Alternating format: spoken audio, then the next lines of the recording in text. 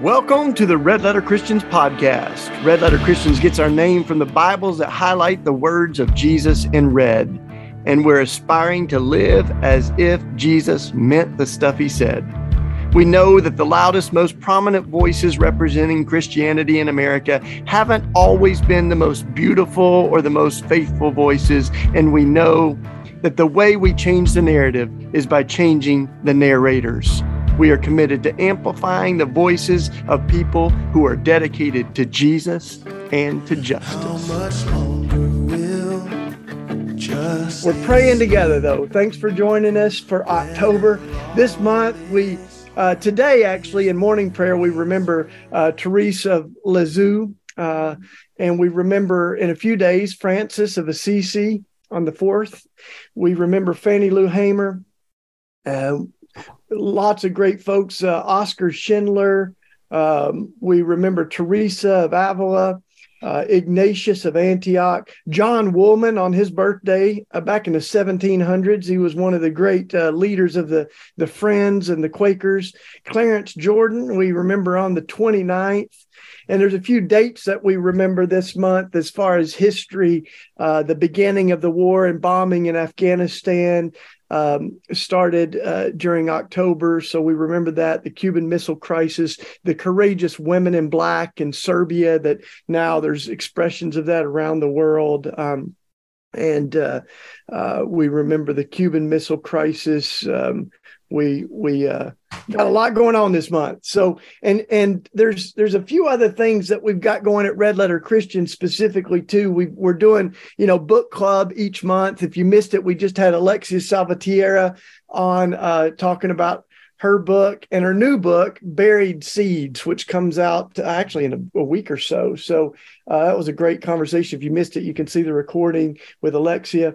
This month, Lisa Sharon Harper's facilitating the discussion for our book club. It's going to be Amy Kinney's book, My Body Is Not a Prayer Request.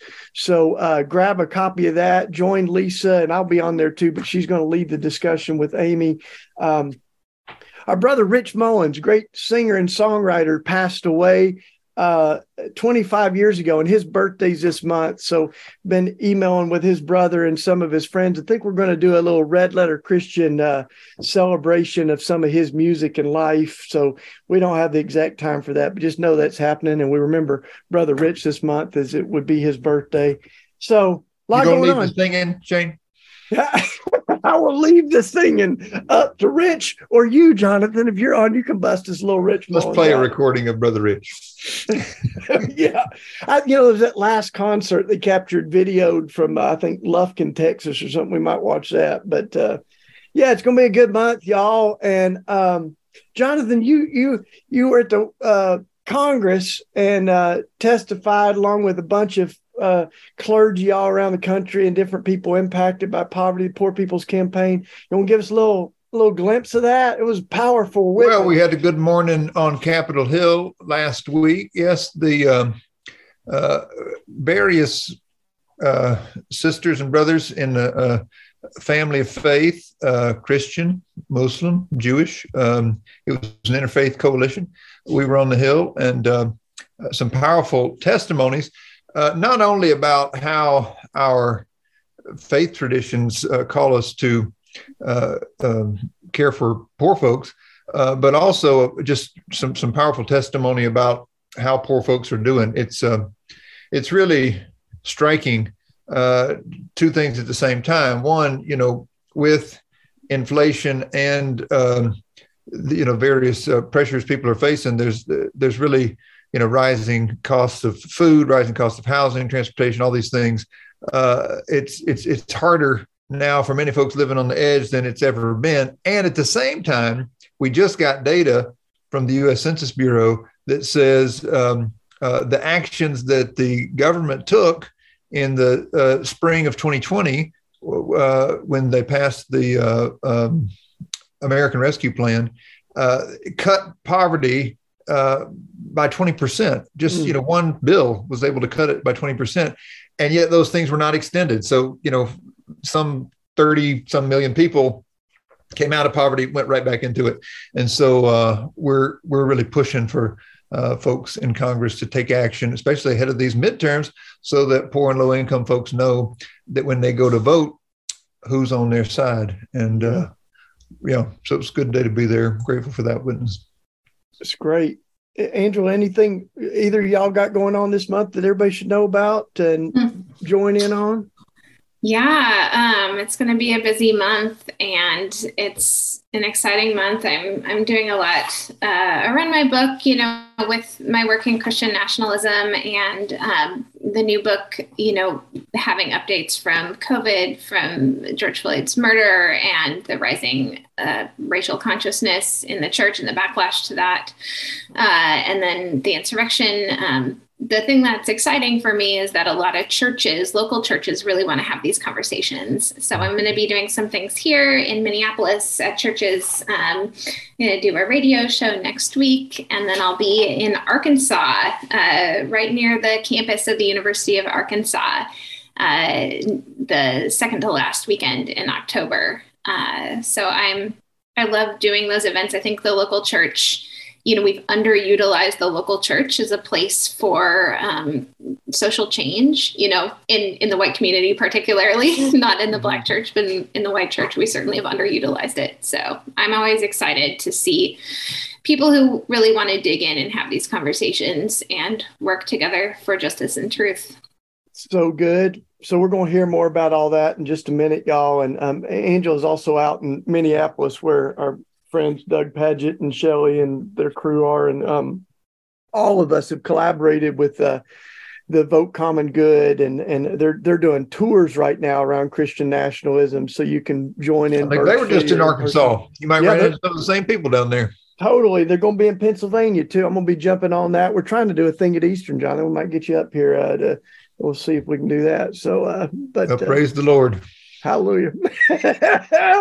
Well, let's do prayer, y'all, and then we'll talk. We'll have a wonderful conversation with Angela in just a minute. And so we're going to do our midday prayers, and you can carry these with you. These are beautiful prayers, really old prayers, and we'll go. You get us going, Jonathan. Let us pray. Draw us into your love, Christ Jesus, and deliver us from fear. Lord, make me an instrument of your peace. Where there is hatred, let me bring love. Where there is injury, pardon. Where there is doubt, faith. Where there is despair, hope. Where there is darkness, light. Where there is sadness, joy. O divine Master, grant that I may not so much seek to be consoled as to console, to be understood as to understand, to be loved as to love.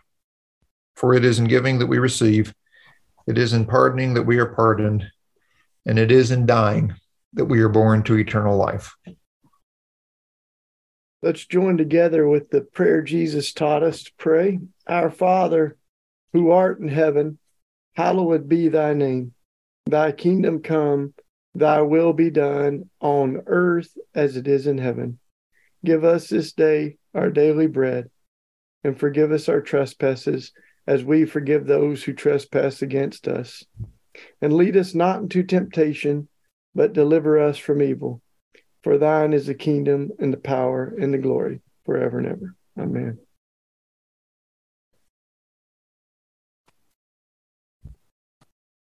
You want to take that next section, Angela? Sure. Make us worthy, Lord, to serve our brothers and sisters throughout the world who live and die in poverty and pain. Give them today through our hands their daily bread, and through our understanding love, give peace and joy. Amen. The reading of the Beatitudes. Blessed are the poor, for theirs is the kingdom of God. Blessed are the hungry, for they shall be filled. Blessed are the meek, for they shall inherit the earth. Blessed are the pure in heart, for they shall see God. Blessed are those who mourn, for they shall be comforted. Blessed are the merciful, for they shall be shown mercy. Blessed are the peacemakers, for they are the children of God. Blessed are those who are persecuted for righteousness and justice, for great is their reward. Come, Holy Spirit, we pray that your fruit would be in us. Love, joy, peace, patience, kindness, goodness, faithfulness, gentleness, and self-control. Dear Jesus, help us to spread your fragrance everywhere we go. Soul of Christ, sanctify me. Body of Christ, save me. Blood of Christ, inebriate me. Water from the side of Christ, wash me. Passion of Christ, strengthen me. O good Jesus, hear me. Within your wounds, hide me. Suffer me not to be separated from you. From the malicious enemy, defend me. In the hour of my death, call me. And bid me come to you, that with your saints I may praise you forever and ever. Amen. Through our lives and by our prayers, may your kingdom come. In the name of the Father, Son, and Holy Spirit. Amen. We closed the midday prayers with passing the peace, that old tradition in the church. And well, that's right. There's a little connection. But great time for conversation, huh? When passing peace. And it's just a delight to have you with us, Angela. Angela is our guest today. As Shane said, our theme is formation. And you've been doing so much good work, both as a pastor in the local congregation and as a writer who is trying to pay attention to the way not only your flock, but so many in our shared culture have been misformed by this distorted Christian nationalism. I wanted to start by asking you just kind of what you've been learning, because I know you just did a new edition of Red State Christians and wrote a new kind of introduction to it. So, yeah, what do you see happening around us in terms of formation, and what are you learning the challenges are for those of us who want to follow the way of Jesus in this time and place? Yeah, well, I think, my real awareness and study of Christian nationalism began, I think I always had a sense for it. For me, as a Lutheran and as a student of theology, I understand Christian nationalism as a version of theology of glory, which tells us that Christianity is naturally wrapped up in wealth and fame and power and all the things of empire that Jesus really stood against. But my particular understanding of American Christian nationalism began in 2018. At the beginning of my travels, I spent that year traveling across the country doing research in red states and counties and with conservative Christian leaders for the first edition of my book, Red State Christians. And then since then, I've just continued to understand it from the perspective of a clergy person. I really understand Christian nationalism in a large sense as a failure of American pastors in a lot of ways, and it's not entirely that burden to carry, but it is, I really see a lot of culpability on the part of parish pastors, because even for pastors who have not been vocally, proclaiming the tenets of Christian nationalism and pushing that in our churches, we've really ceded the ground to the Christian nationalists by being,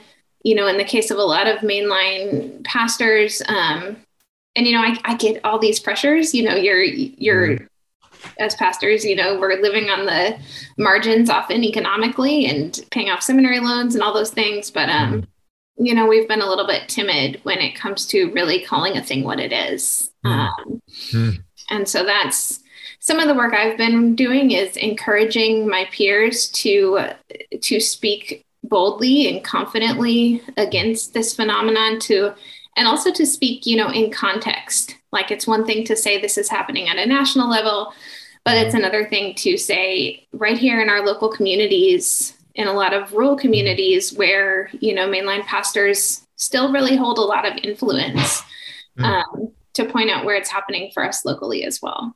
That's really good. For those who may not have, been introduced to this concept, Christian nationalism is a very old idea in this country.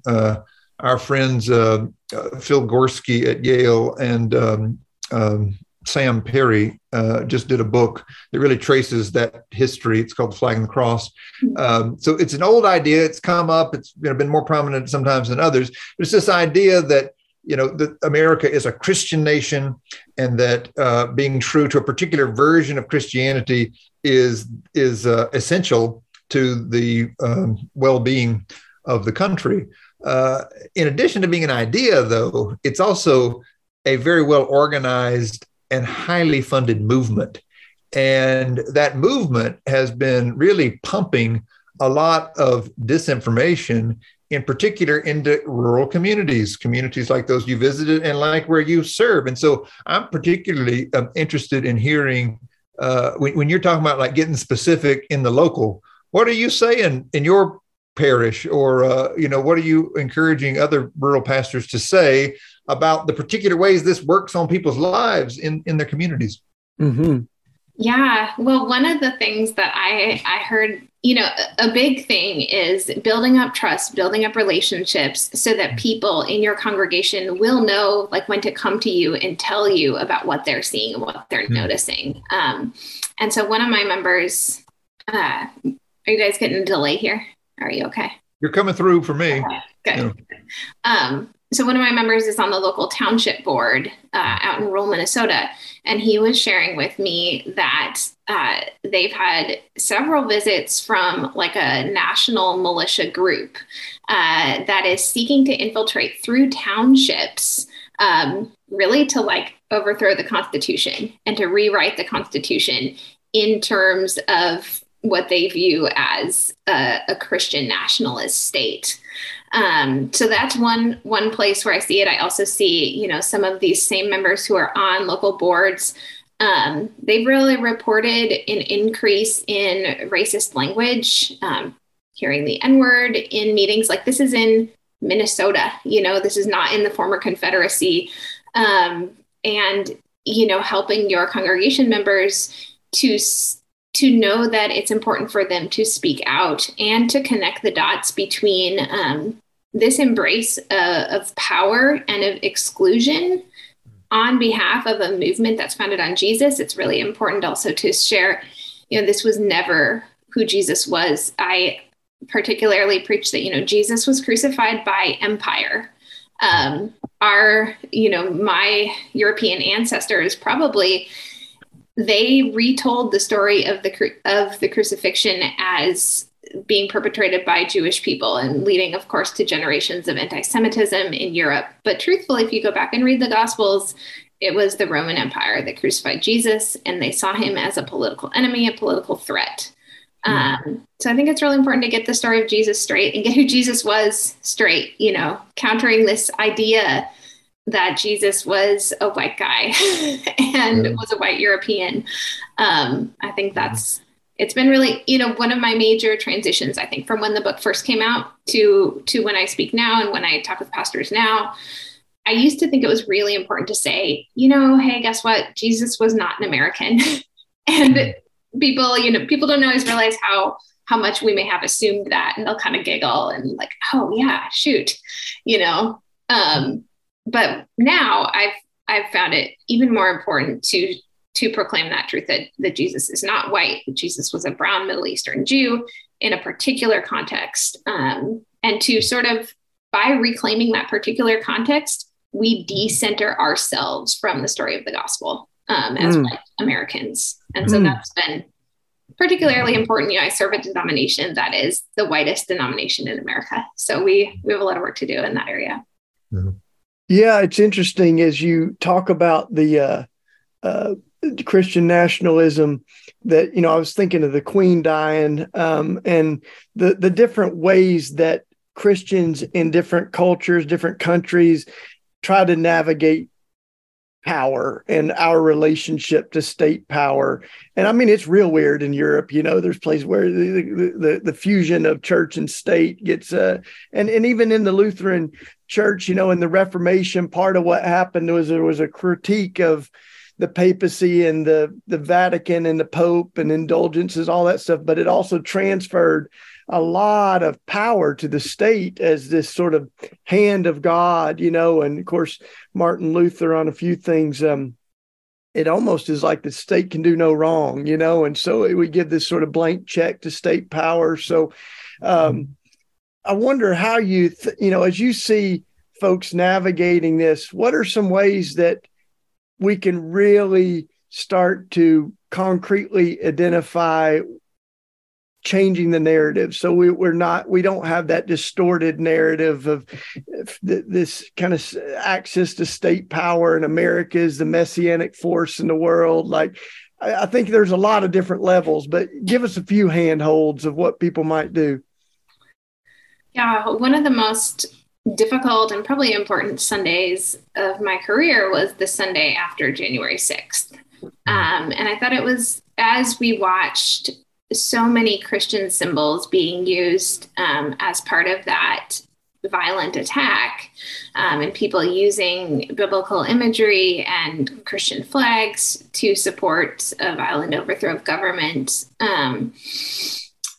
I felt like it was really important for me to communicate to my congregation why that version of Christianity is not biblical and is not what we believe as Lutherans. And so what I always advise people to do, and this comes from my background as a journalist as well, I think, is I want people to find themselves in the story. And so one thing that I shared with them that Sunday was about my experience in late 2019. I was on CNN, and super briefly, but Breitbart used that segment for an article and sort of featured me as like this liberal pastor. And, I received a lot of like threats. I received a lot of violent messages. And I've experienced that in the past.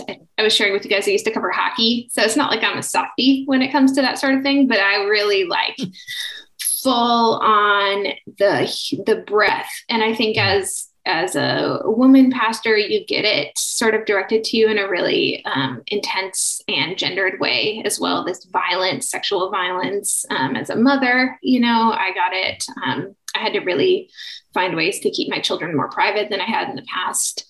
And so I wanted to share that with my congregation in light of, because when I drove, it's so interesting. I drive from my home in Southwest Minneapolis about an hour west to my congregation in rural McClellan County.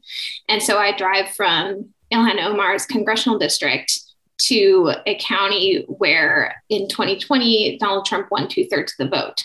So I'm really seeing, this transition. And as you drive further west on this same road, you start to see more and more Trump signs. And that Sunday after January 6th, seeing how many Trump signs were still out there in this little rural town, I wanted to help my congregation understand what those signs could represent for somebody who's been on the receiving end of white nationalist Christian violence.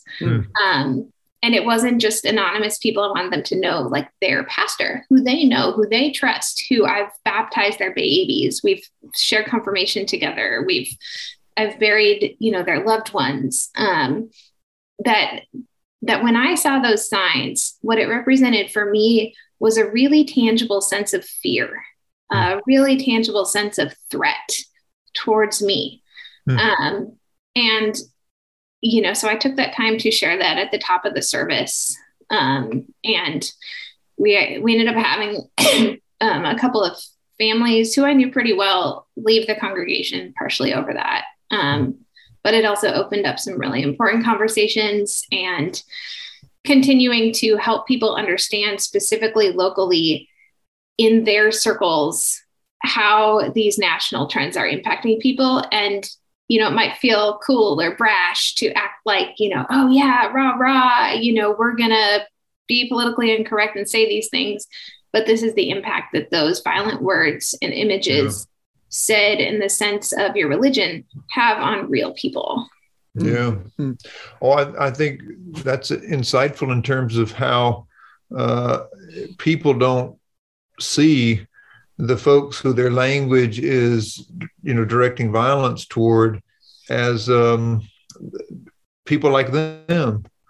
And you talked about fear, but a lot of that is shaped by the fear that's been cultivated in these communities. You're losing your country. Your country's going to hell. Your kids are in danger. They're being groomed. Blah blah. These are the stories that are being told. And so I wonder. You spent a lot of time when you were reporting Red State Christians listening to people who've heard these narratives. I wonder if you could just speak to, what are the fears that people are acting out of when they embrace or go along with Christian nationalism?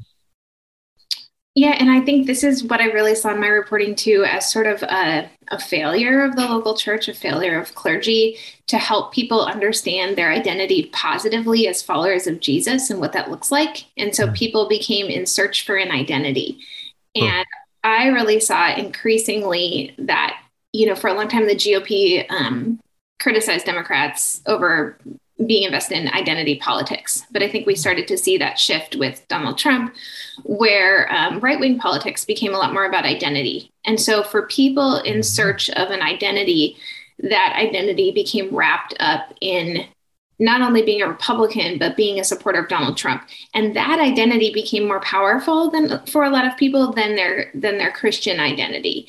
The two may have become wrapped up together, but the driving force of that identity was conservatism rather than Christian biblical ideals. So that fear, I think, and I've also become convinced, in the last several years, especially being right here in Minneapolis, I live 5 miles away from where George Floyd was killed, and watching, the shakeout and the racist backlash to some of the racial justice protests that happened after George Floyd.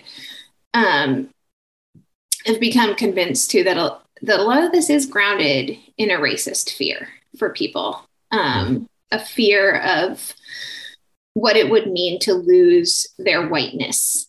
And I think too, for Americans who have been in this country a little bit more recently, like many people in the Midwest who came, in the mid 1800s, early 1900s, they were the other for a while as Germans, as Irish. And there's this sense now that we've become enveloped into a monolithic whiteness. And from that, people derive their supremacy.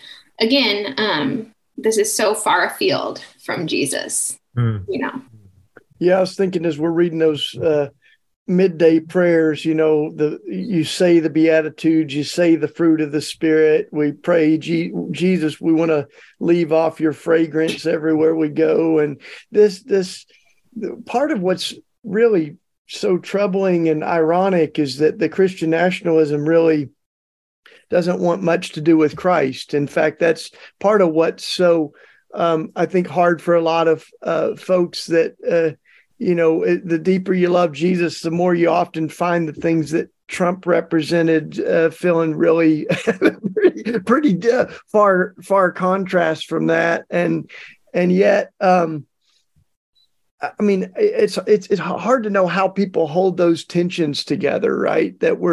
But it seems like that fear, the concerns. I was talking with some folks that they really think, that these are folks I was working with the other day that are new friends of mine, but they keep going back to like that we're really in an economic crisis. There's folks that want to take our jobs. There's these things. So there's sort of a fear of scarcity that's a part of that. So it's not necessarily that they were saying overtly racist things, although some people do. They say these people are going to replace us. They're changing America. Like this is not the America we were supposed to be, and all that. But sometimes it's just this idea that there's not enough, right? Like there's not enough jobs, there's not enough resources. Absolutely. And I think in mainline congregations, mainline denominations, we've been real guilty of that. There's always been this sense of scarcity. We're losing members. We don't have enough. And I recently ran into Diana Butler Bass, and she was sharing, the immense amount of wealth and property and land that is held by mainline denominations in this country. And we have sold this tale of scarcity, and it's just, it's not true. And it's really, really hampered our witness. And this abundance that the New Testament is full of, this sense of abundance, it's really been a lie about scarcity that we've told. And it's been a really powerful lie, a lie that, I was raised with, I was brought up with, feeling like, I was poor to a certain extent when we really weren't. But this sense of just, you've got to be so careful with money. You've got to be, and it was, out of good intentions, but that's been a pernicious lie. Hey, as we're continuing the discussion too, if you're watching on on YouTube or Facebook or whatever forum you're watching on, you can put a question or comment in there. Katie at Red Letter Christians is looking at those. And one of the questions that's come up, Angela, is not only are people navigating this within their own church congregations, but people are navigating this in their own families, right? They may not be people that showed up on January 6th, but they kind of hear, those subtle comments that about America being a Christian nation and those sorts of things. How do you, what advice have you seen about folks having hard conversations that, don't create permanent wounds in their family, but also don't just try to gloss over things and let's all just get along and not talk about like this really insidious poison to our faith, So have you seen folks now? I mean, I guess we're all navigating that in our families, but have you seen people do that well, Angela? Yeah, I actually write about this in the new conclusion of Red State Christians, because this is been a big part of my personal experience over the last 3 years. My husband's family have been, pretty devoted Trump supporters, and that this kind of rhetoric has been really formational in their lives. And we went through a really difficult family tragedy together over the last year with my husband's oldest brother contracting COVID in June of 2021 and being hospitalized and being on an ECMO machine for about 3 months, and then ultimately dying of COVID and leaving behind 2 young nieces, a stepson, his wife, and just, I think, during that time, we'd had some difficult discussions because of my public work about Christian nationalism and because of my work around George Floyd's death. And one of the things I watched was, how some of these stories about COVID within a Christian nationalist framework of like, this is a disease from China. There was this focus on China as the other enemy. There was this mistrust of the medical establishment, this mistrust of vaccines, this, a lot of Christian nationalist leaders on the right wing made a lot of money during COVID, selling alternative cures. And I saw how all this national messaging, converged on my family and really added to and exacerbated our suffering. But the beautiful part, of this story in the midst of this turmoil and this intense suffering and grief, was that also, my husband's family, because of the relationships and trust that we've built over all this time together, they really invited me in as a pastor, at my husband's brother's bedside. During the funeral service, I was the one to conduct the funeral service, even though their home church has been a church that doesn't have women pastors and that doesn't embrace that. So it was just this incredible journey of grief, of death, of evil in some of this messaging that added to our suffering, and also of grace, that God still spoke and that, we were able to come together as a family. And so I share that story just to encourage people to hang in there, to pray through some of this stuff, to find ways to both be compassionate and be honest. And I also often share the story of Jesus as he sends out the 70. And he tells people, you're going to be going into different homes and you don't carry anything with you. You're going to be welcomed, but that if you're not welcomed, that you also take time to shake the dust from your feet.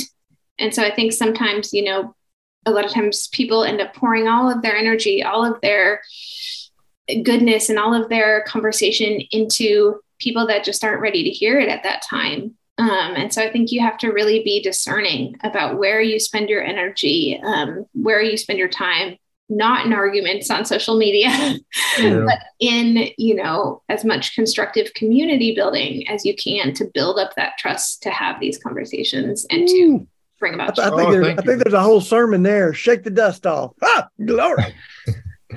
Well, thank you for that and for your witness. I mean, it's powerful, and it reminds me of Clarence and Florence Jordan, who we remember in Common Prayer this month, because in their day in Southwest Georgia, the Christian nationalism of the day was the Ku Klux Klan, and the Baptist churches that more or less went along with it, whether they invited them in or not. And I think their witnesses like yours. It's this insistence that you can take people as people, and you can develop a relationship with them. You can be their neighbor, you can farm alongside them, but you can do that with integrity.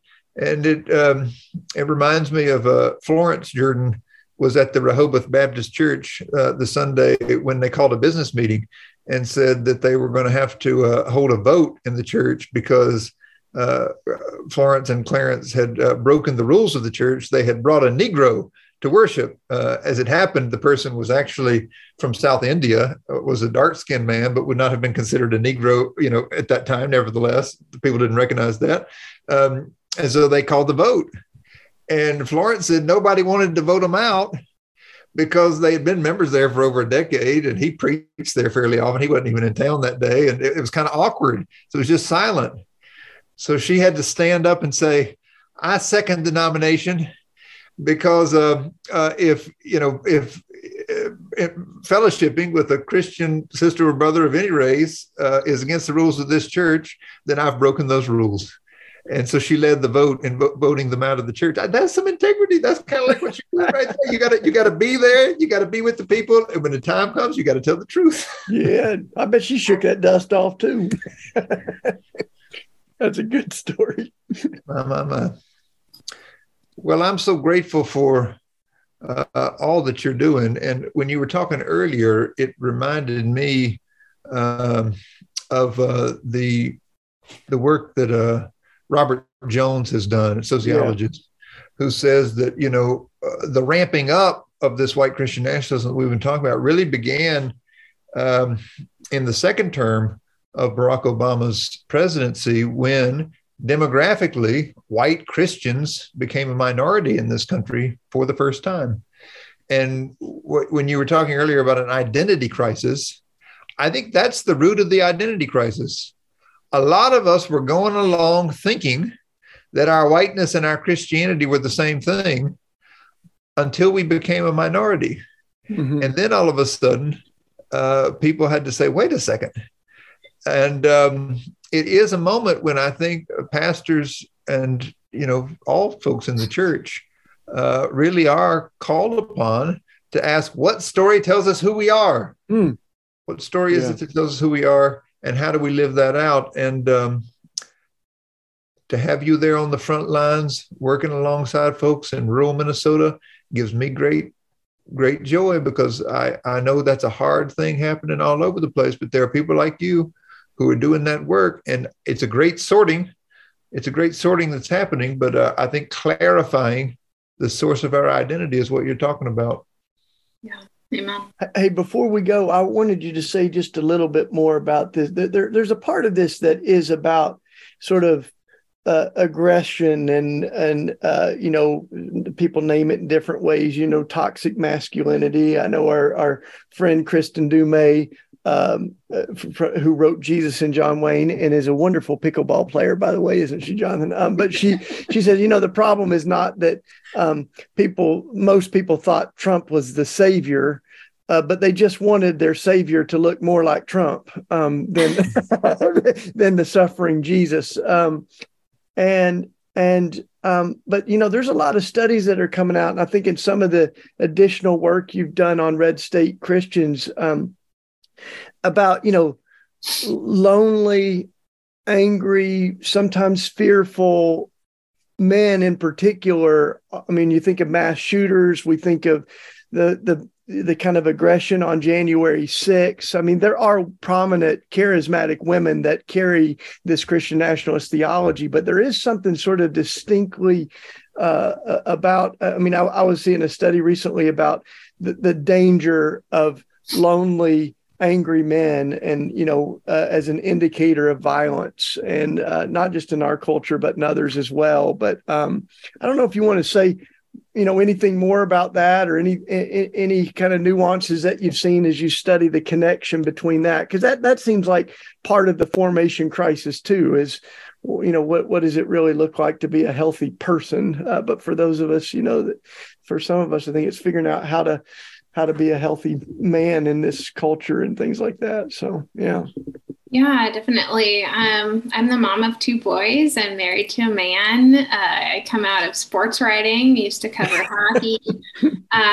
So I've been around a lot of men. I have a brother. I love men, love boys. But I do think we, as the church broadly, nationally, and prominent pastors, thinking of when I was growing up in the 90s, the kind of messages that we were giving men about what it meant to be a Christian man, thinking about Mark Driscoll, thinking about, Kristen does a masterful job of laying out the history of this. Not to name any names or anything, but you go right ahead. Yeah. And there's been a lot of profit made. Part of it's a reaction against, what people perceived as the softening of the church. But also, I wanted to talk to you about how, how we understand how we talk about Jesus for our young men, and how we give prominent examples of what it means to be a gentle man. We see that in the gifts of the Spirit of gentleness, and giving boys permission and security in their masculinity, that they don't need to have this aggression, this anger, that it's okay to feel feelings, to express feelings. I think there's a lot of work being done on that. I do see, some of this is, we could talk for a long time about, the crisis in public education and the defunding of public education and what that's looked like for kids in public school, particularly kids living in poverty, whether they're white or non-white. We see, some of that being played out. We see violent pornography. And so I think the task, I really call upon moms of boys, what is our role in teaching our boys how to relate to women, to the church? How do we talk about Jesus as a crucified savior? A lot of our churches, a lot of evangelical churches got rid of the crosses in our churches. And what did that say about the theology that we embrace, and this theology of glory, when we're no longer centering the cross? So yeah, this is personal work for me as a mom. And I want to help empower other moms of boys to really embrace this work and to have it central to our parenting. Well, thank you so much. Yeah. I appreciate that as a parent. Thanks, y'all, for joining us. It's been a powerful hour with Angela Denker. Make sure you read her book, Red State Christians, A Journey into White Christian Nationalism and the Wreckage It Leaves Behind. Angela's also writing a lot, Red Letter Christians, doing a lot of speaking, doing the Substack thing. So you can hear from her, I guess, at least twice a week now, right? On your Substack, 3 times a week. 3 times. So, we love as that journalism background. Give yourself a deadline. I know, it's rough. But awesome. Yeah, we love you though, and we're so grateful for all you're doing. Jonathan, you gonna sing us out, man? We're gonna have a little. We didn't get a song in the midday prayer. Let's have a little blessing as we go. May the peace of the Lord Christ go with you wherever he may send you. May he guide you through the wilderness, protect you through the storm. May he bring you home rejoicing at the wonders he has shown you. May he bring you home rejoicing once again into our doors. Hallelujah. Amen. All Good right. to be with y'all. Good to be with you. See you, everybody. Thanks, Angela. Hey, y'all, this is Shane Claiborne with Red Letter Christians, and I've got a big favor to ask of you. We want to get to know you a little bit more and make sure that you're getting what you need from Red Letter Christians. So I would love it if you would head to tinyurl.com/RLC-podcast. It's all in the show notes. And take 5 minutes to complete a little survey from you so that we can make sure that you get more of what you love. It's just an honor to be building a better world with all of you. Thank you. We hope you've enjoyed this episode of the Red Letter Christians podcast. Too often, Christians have used our faith as a ticket into heaven and a license to ignore the world we live in. But at Red Letter Christians, we believe our faith is not just about going to heaven when we die, but also about bringing heaven to earth while we live. For more information on Red Letter Christians and upcoming events, additional resources, you can go to the show notes or our website, redletterchristians.org. You can also support Red Letter Christians by giving a one-time donation or becoming a monthly sustainer. Just go to our website and click the red donate button. Thank you for being a part of this conversation and for being a part of this movement.